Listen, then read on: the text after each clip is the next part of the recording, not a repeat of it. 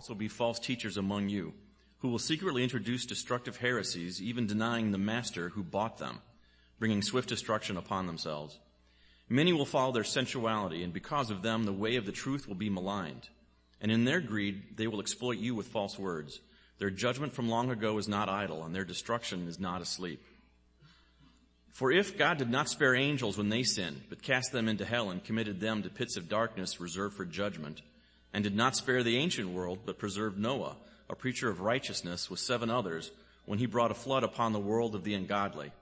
And if he condemned the cities of Sodom and Gomorrah to destruction by reducing them to ashes, having made them an example to those who would live ungodly lives thereafter. And if he rescued righteous Lot, oppressed by the sensual conduct of unprincipled men, for by what he saw and heard that righteous man while living among them felt his righteous soul tormented day after day by their lawless deeds.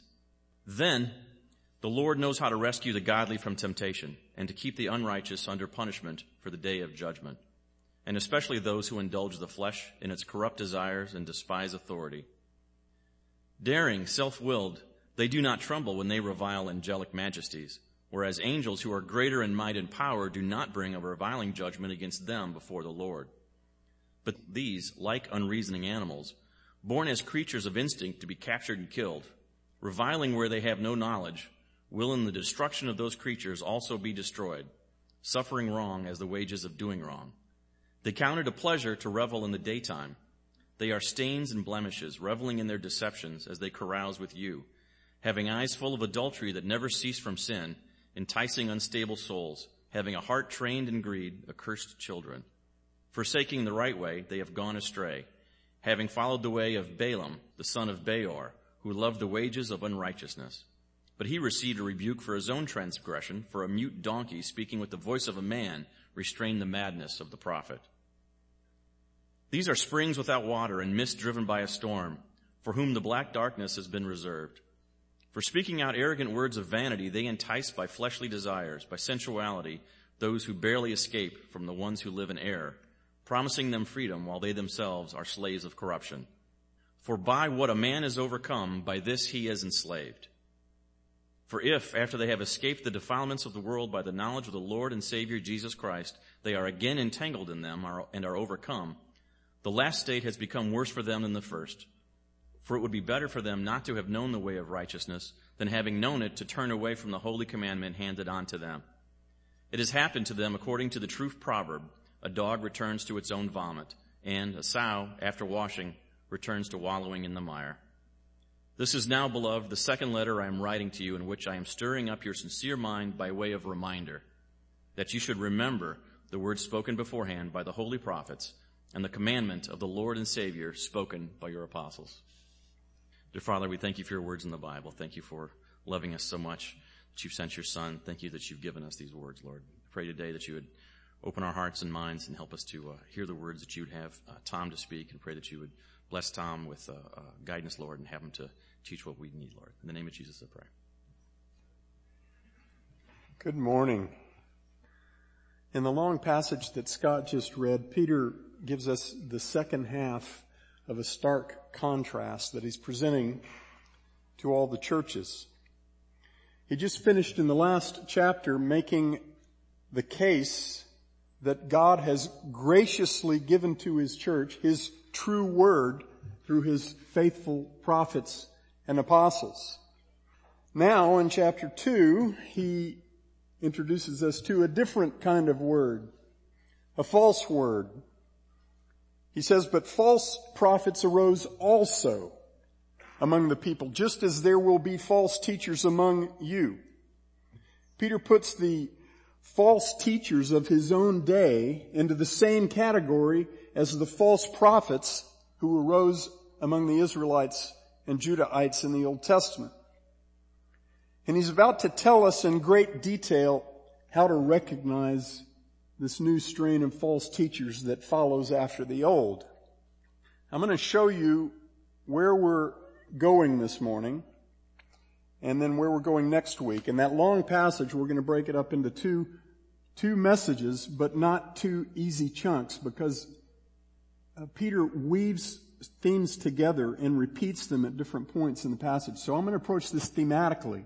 We're not going to go straight through the text. We're going to look at various points in the text to keep the themes together. First, flushing out wolves in sheep's clothing. We'll see what they do, what they teach, and what motivates them.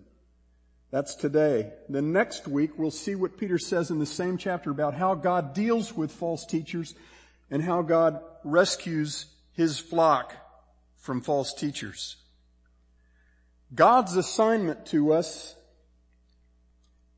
all of us, to protect his flock and to protect our own hearts against false teachers demands that we know how to recognize them. And it turns out that smoking out false teachers isn't rocket science.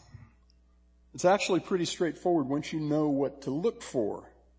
Peter lays out for us 3 essential things that we need to know about false teachers. What they do, what they teach, and what motivates them. Now the first thing to know is that false teachers carefully hide their wicked intentions. They are stealthy.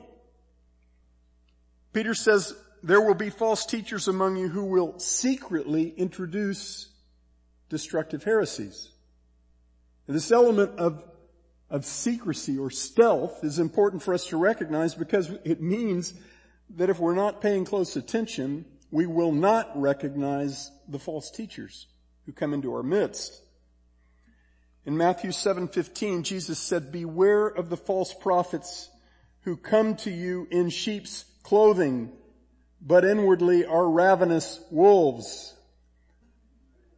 Jude, whose short letter is amazingly similar to 2 Peter chapter 2, says of these false teachers that they have crept in unnoticed among God's people. These wolves don't give out wolf business cards, and they don't walk around with t-shirts that say, "I am wolf." They represent themselves as the good guys. And their sheep's clothing is very convincing. They do not believe in and do not belong to Jesus Christ, but they know just how to talk the Christian talk and to do lots of things that look really Christian. They are very skillful at fooling sheep. Now, we all, especially elders who are appointed to care for Christ's flock as his under-shepherds, need to be vigilant about protecting his people from those who would draw them away from the simplicity and purity of devotion to Christ. But as we do so, we need to be mindful of the distinction between false teachers and those who fall prey to their deceptions. Those unstable souls who, according to verse 18 of this chapter, barely escape from the ones who live in error. Not everyone who buys into false teaching at some level is a false teacher. Kevin DeYoung warns against 2 extremes. Now I'm going to tweak what he said a little bit, but you'll get the gist of it. The first extreme that we need to know about is the paranoid under-shepherd who roams through the flock looking at every sheep's teeth to see if they're a little too long or a little too pointy, and then pulling hard at their wool to see if maybe there's a little bit of wolf hair under there somewhere. This is the guy who leaves every sheep guilty until proven innocent, and he leaves all the sheep suspicious of all the others. And that's one extreme to avoid. The other extreme I call Elder Riding Hood, great-great-great-grandson of Little Red. He comes across a camouflaged, very well camouflaged wolf, and he pats it on the head and he says, "My, what big teeth you have." And the wolf, of course, is thinking, you could at least make this a challenge. But hey, you don't get to find out what the smart ones taste like. The first thing that we need to know about what false teachers do is that they hide their real intentions, their real agenda. The second thing we need to know is that they deny Christ. Again, verse 1 says these false teachers secretly introduce destructive heresies, even denying the master who bought them. Now I'm going to disappoint some of you by not going into the ramifications of the last part of that verse for the limited atonement, unlimited atonement debate. Wherever you land on the extent of Christ's atonement does not impact the point of this very pointed passage, and my intention this morning is to stay on point. Peter's point at the end of verse 1 is that these false teachers introduce heresies that deny Christ. How? How do they deny Christ? By their deeds and by their words. It's not only by their deeds, as some would have it. It's both. Let's look at deeds first. In the same passage in Matthew 7, in which Jesus calls these false teachers ravenous wolves dressed in sheep's clothing, he says twice, "You will know them by their fruits." In verse 22, he says, "Many will say to me on that day, 'Lord, Lord, did we not prophesy in your name? And in your name cast out demons? And in your name perform many miracles?' And then I will declare to them, 'I never knew you. Depart from me, you who practice lawlessness.'" These false teachers are careful to drop the name of Christ, often to keep their cover intact. They say lots of Christian-sounding things, and they do lots of Christian-looking things that they always claim they are doing in Christ's name. But our Lord's good and holy name is the last thing that they care to honor. In Titus 1 verse 16, the Apostle Paul says that such men profess to know God, but by their deeds they deny Him, being detestable and disobedient and worthless for any good deed.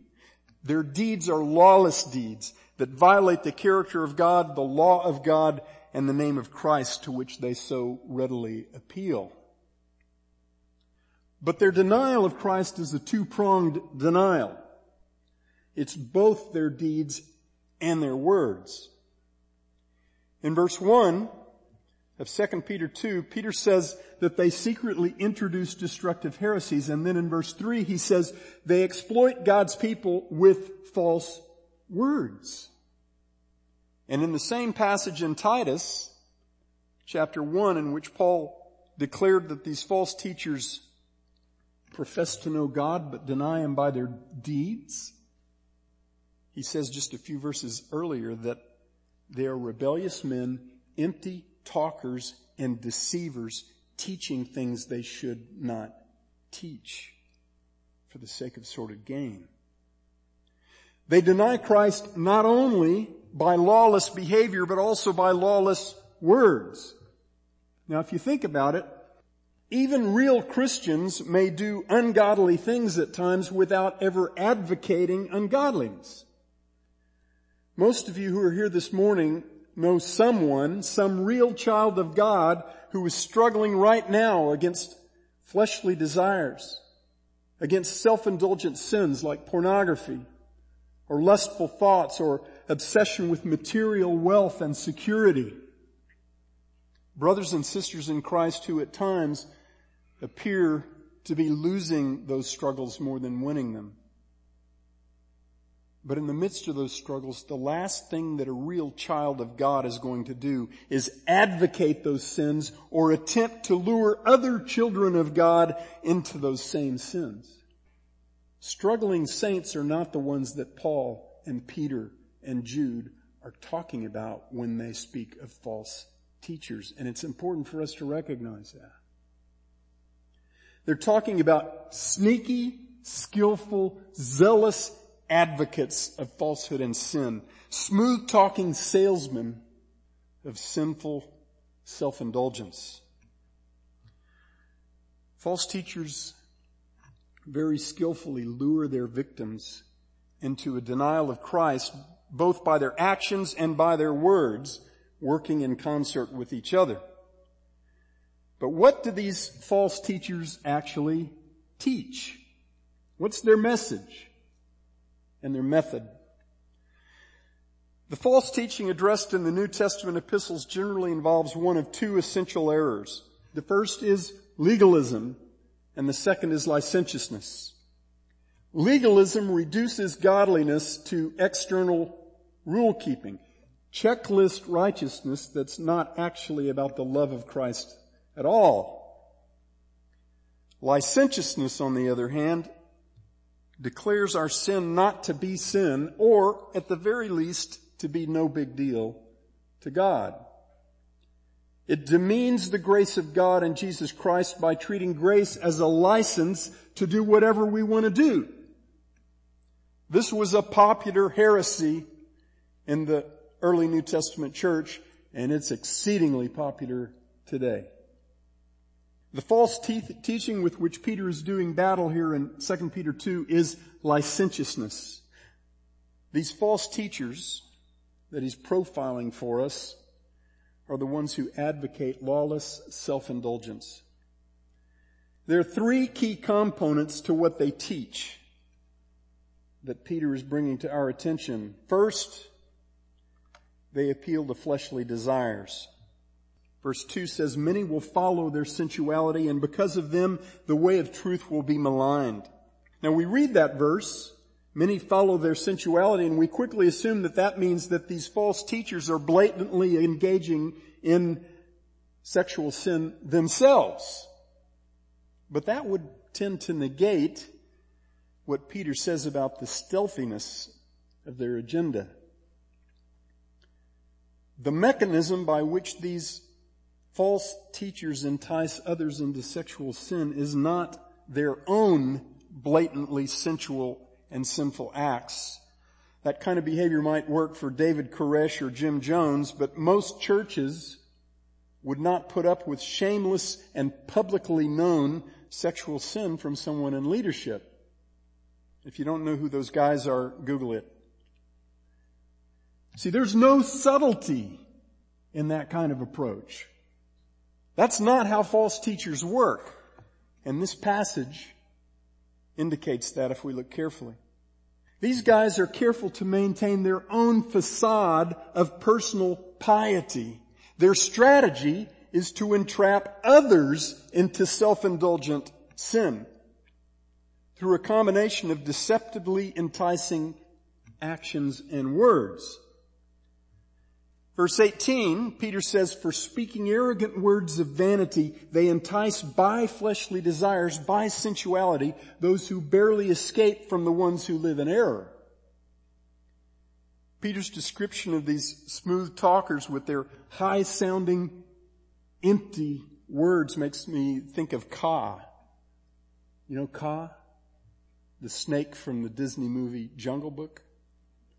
As he's whittling away at Mowgli's defenses, he says, slip into silent slumber. Sail on a silver mist. Slowly and surely your senses will cease to resist. These false teachers appeal to fleshly desires in others, and then they justify the sins into which they so skillfully lure their victims. Jude, verse 16, says these are grumblers, finding fault, following after their lusts. They speak arrogantly, flattering people for the sake of gaining an advantage. See, their lust, their longing is to mess with you, to draw you away from Christ. They'll complain about the same things that drive you crazy, especially things that you don't quite like about the Christian life and what it demands of you. They'll flatter you, appealing to your own vanity, making your most foolish thoughts seem like the pinnacle of wisdom. They'll tickle your ears with thoughts of a more comfortable, more satisfying life than the one that Christ demands of you. The words, the teachings of these false teachers legitimize sins of self-indulgence, and particularly sins of a sexual nature.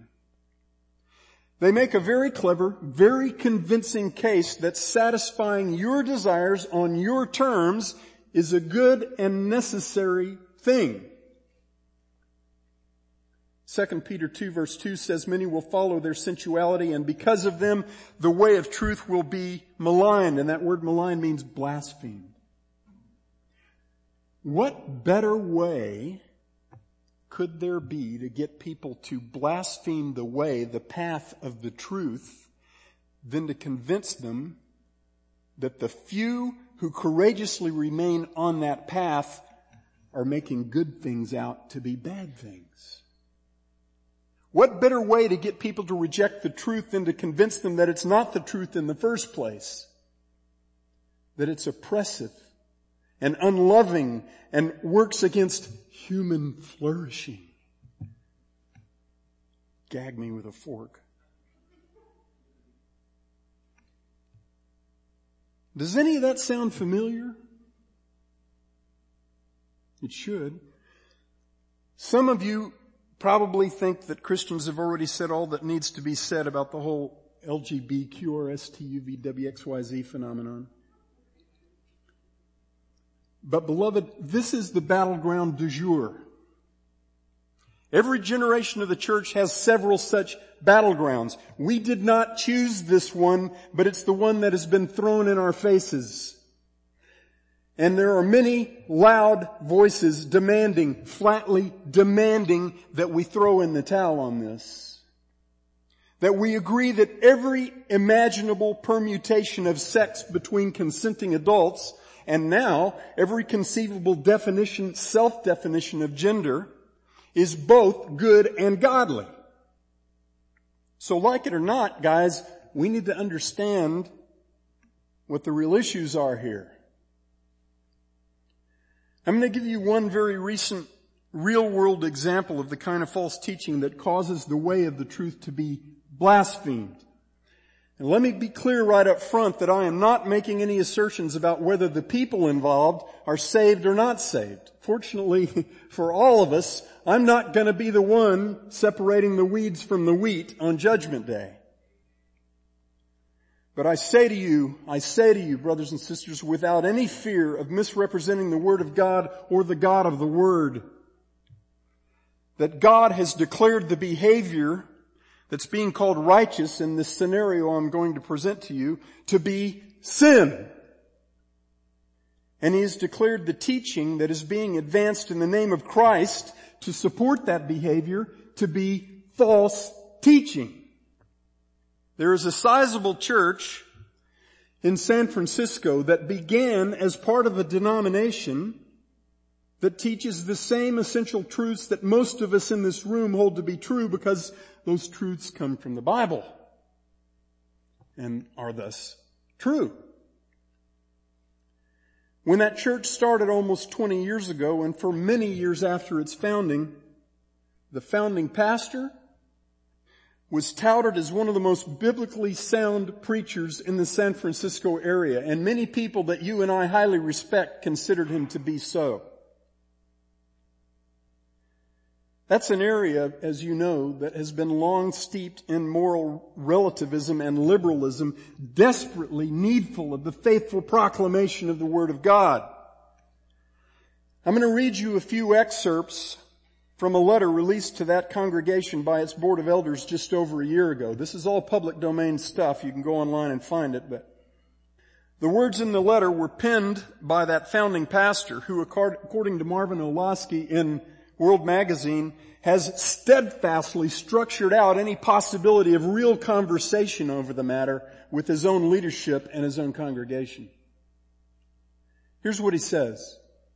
God is bringing LGBT Christians through the doors of, and he names the church, and he says, as you read this letter, perhaps you, your friend or family member are one of them.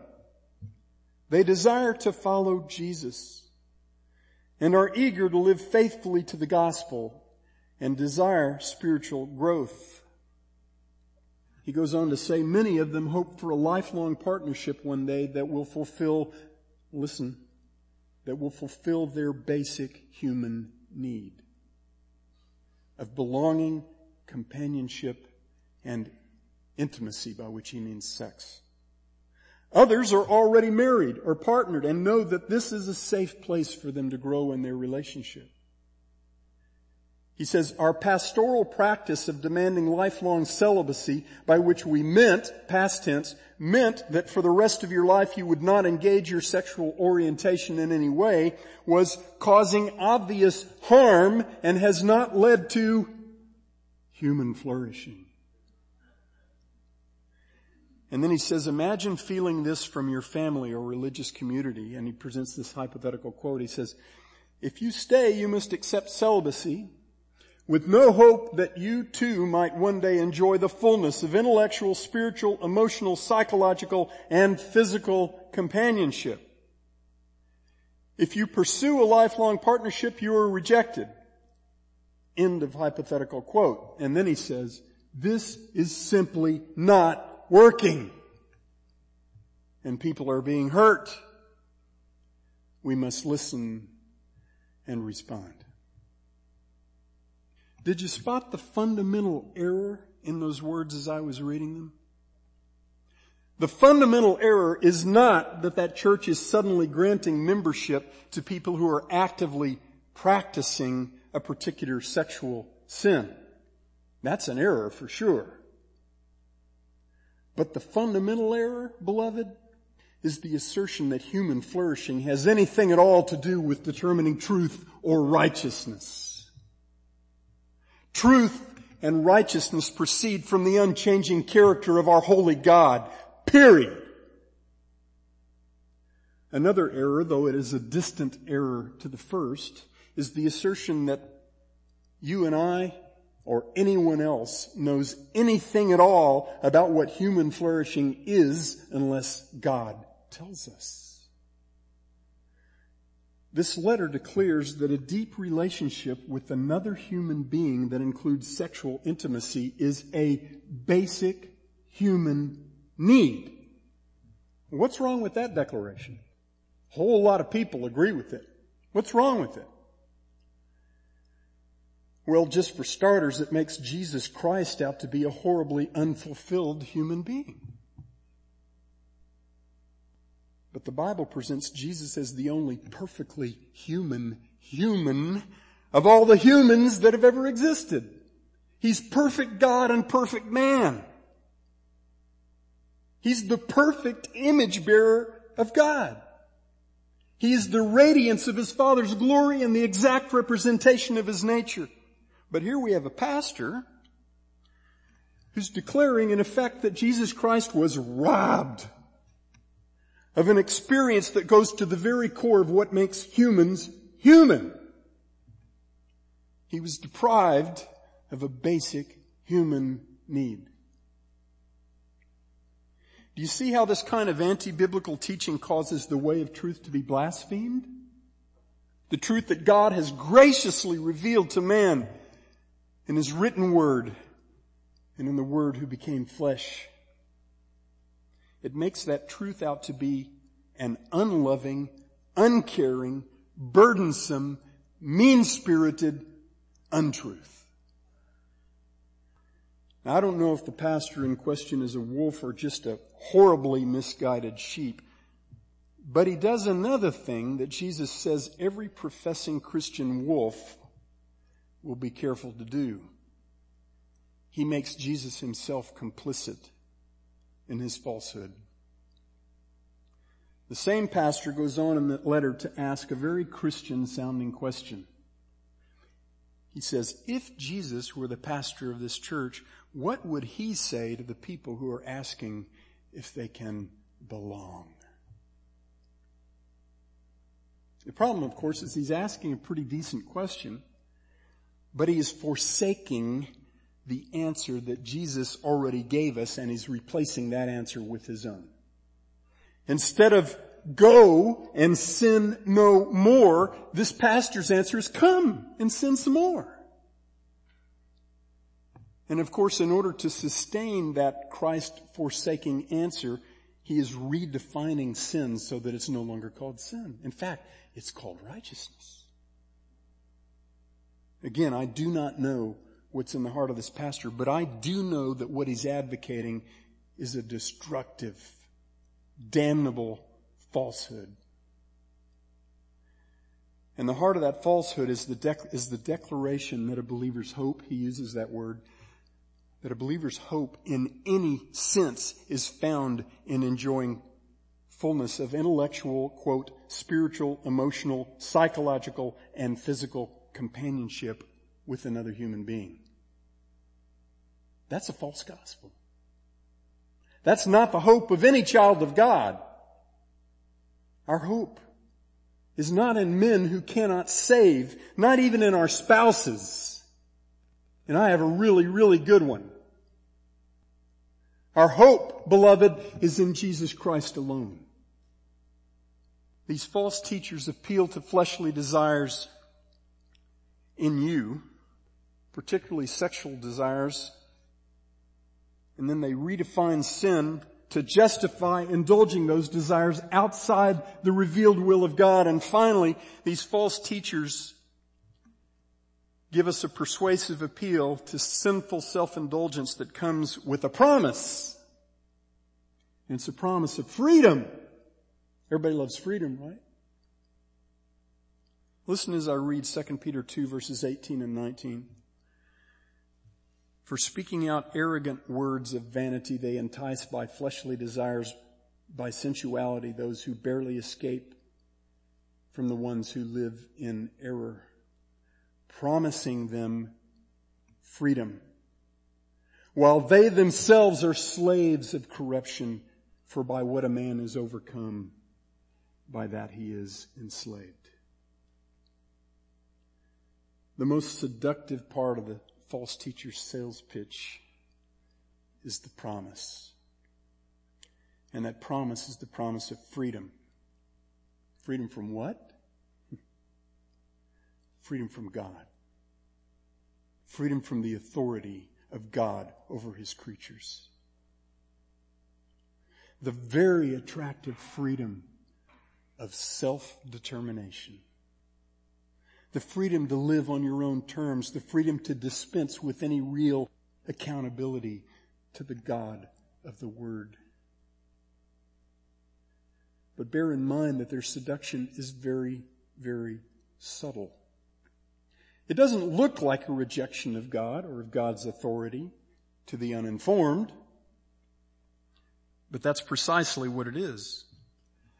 The false teacher pretties up the lure on his hook so that it looks just like righteousness, except to those who really know the author of righteousness well. But every single thing about that lure is pure evil. And we've seen Peter's profile of what false teachers do and what false teachers teach. Now let's look at what makes them tick, what motivates them. In the passage I just cited from Titus 1, Paul said that these rebellious men teach things they should not teach for the sake of sordid gain. For the sake of sordid gain. Sordid means illegitimate and evil. Here in 2 Peter 3, Peter says, 2 Peter 2 verse 3, Peter says, and in their greed they will exploit you with false words. False teachers are driven by the greedy pursuit of personal gain.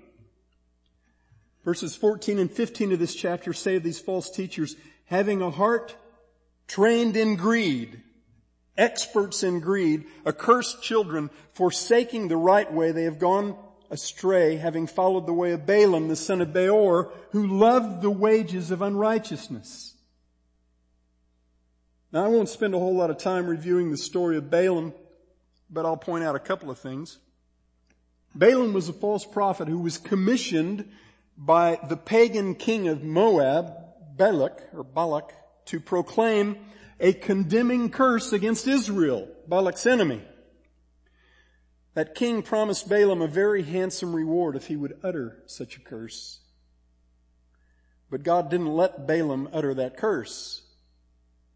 All of Balaam's pronouncements about Israel were blessings toward Israel, and they all were true. because God didn't allow him to utter a curse against his people. So Balaam did an end run around that obstacle. We know from Revelation 2:14 that Balaam coached that Moabite king to lure Israelite men into participating in pagan sacrificial feasts and eventually worshiping his pagan gods. And you know how he did so? By parading the daughters of Moab before those men, by getting the Israelite men into sexual relations with those pagan, godless Moabite women. That event is recorded in Numbers 25, and it's very interesting that Balaam's name is not mentioned in that chapter. You have to look at Revelation to know that Balaam had something to do with that. That's the stealth factor we were talking about earlier. That false prophet, Balaam, very skillfully stayed in the background. But he orchestrated a very effective campaign to curse Israel.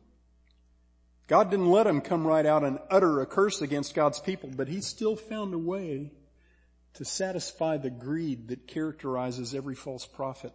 He found a way to obtain what Peter calls the wages of unrighteousness. And I'm sure that that pagan king paid him very, very well. False teachers are motivated by greed, an insatiable desire for personal gain. They're also motivated by a love of sin. In verses 13 and 14, Peter says they count it a pleasure to revel in the daytime. But look at what they revel in. He says they are stains and blemishes, reveling in their deceptions. As they carouse with you, having eyes full of adultery and that never cease from sin. Look at that phrase, reveling in their deceptions. Balaam was no doubt watching with glee, thinking about how he's going to spend all that money. As the Israelite men danced and drank with those Moabite women, he was reveling in the effectiveness of his masterful deception. He was watching with delight as those men ate food sacrificed to idols in the very midst of a pagan sacrificial feast where nobody wondered what was going on with that meat.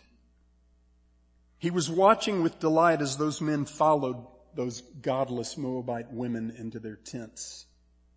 And he knew that he had accomplished a curse against Israel when those men began to carry around their own idols to those pagan gods and to come into their temples and bow down to them. And all of Balaam's delight flowed from the third key motivator that drives all false prophets, and that is a hatred of authority. False prophets love personal gain as the world defines gain. They love sin, especially getting other people to sin. And the reason they love both of those so dearly is because they despise authority, God's authority. In verse 10, Peter wraps up a declaration about how God is going to deal with these false teachers and how he faithfully delivers his own children from the very clever assaults of such men. We'll look at that whole declaration of judgment and deliverance next week. But I want you to notice for just a moment what Peter says in the first part of verse 10. I'm going to read verse 9 and the first part of 10. The Lord knows how to rescue the godly from temptation and to keep the unrighteous under punishment for the day of judgment, and especially those who indulge the flesh in its corrupt desires and despise authority. He's talking about the false teachers who are the subject of this whole indictment in chapter 2, and he says they indulge the flesh in its corrupt desires in you, and they despise authority. He says those two things, and he says them in one breath because they're critically connected. These false teachers love to promote self-indulgent sin, and the only way that they can convince you, hopefully not you, but the only way that they can convince others that sin is a good thing is to exalt the authority of men over the authority of God. We just saw that in that letter I read. It goes right back to that that false promise of freedom. Their very convincing sales pitch, again, goes something like this. The view of God's authority that's pitched by the prophets and apostles of God in this book is oppressive. It robs people of the very things that make life worth living, most particularly the really great things like sexual fulfillment. It presents an impossible standard that makes life an impossible burden. Surely a loving God wouldn't put that kind of yoke on His own children. That would make Him a slave master, not a benevolent God. Surely the prophets and apostles who wrote down the words of Scripture had God all wrong.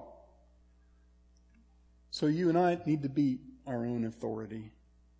We need to decide for ourselves what's right and what's wrong. I mean, after all, we're image bearers of God. God must intend for us to live life on our terms, on terms that allow us to flourish as human beings. Right? That's the appeal.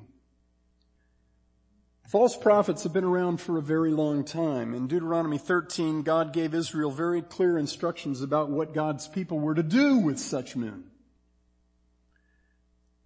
The whole congregation of God's people in any community that heard false teaching was commanded by God to take the false prophet outside the camp and stone him to death. And you know who had to cast the first stone? His closest relative. God provided absolutely no refuge for a false prophet. He didn't even allow the man's own family to protect him from His fierce judgment administered through His people at His command. And of course, as we'll see next week, the false prophet's loss of his physical life was nothing compared to the fiery and eternal judgment that false teachers will receive directly from the hand of God.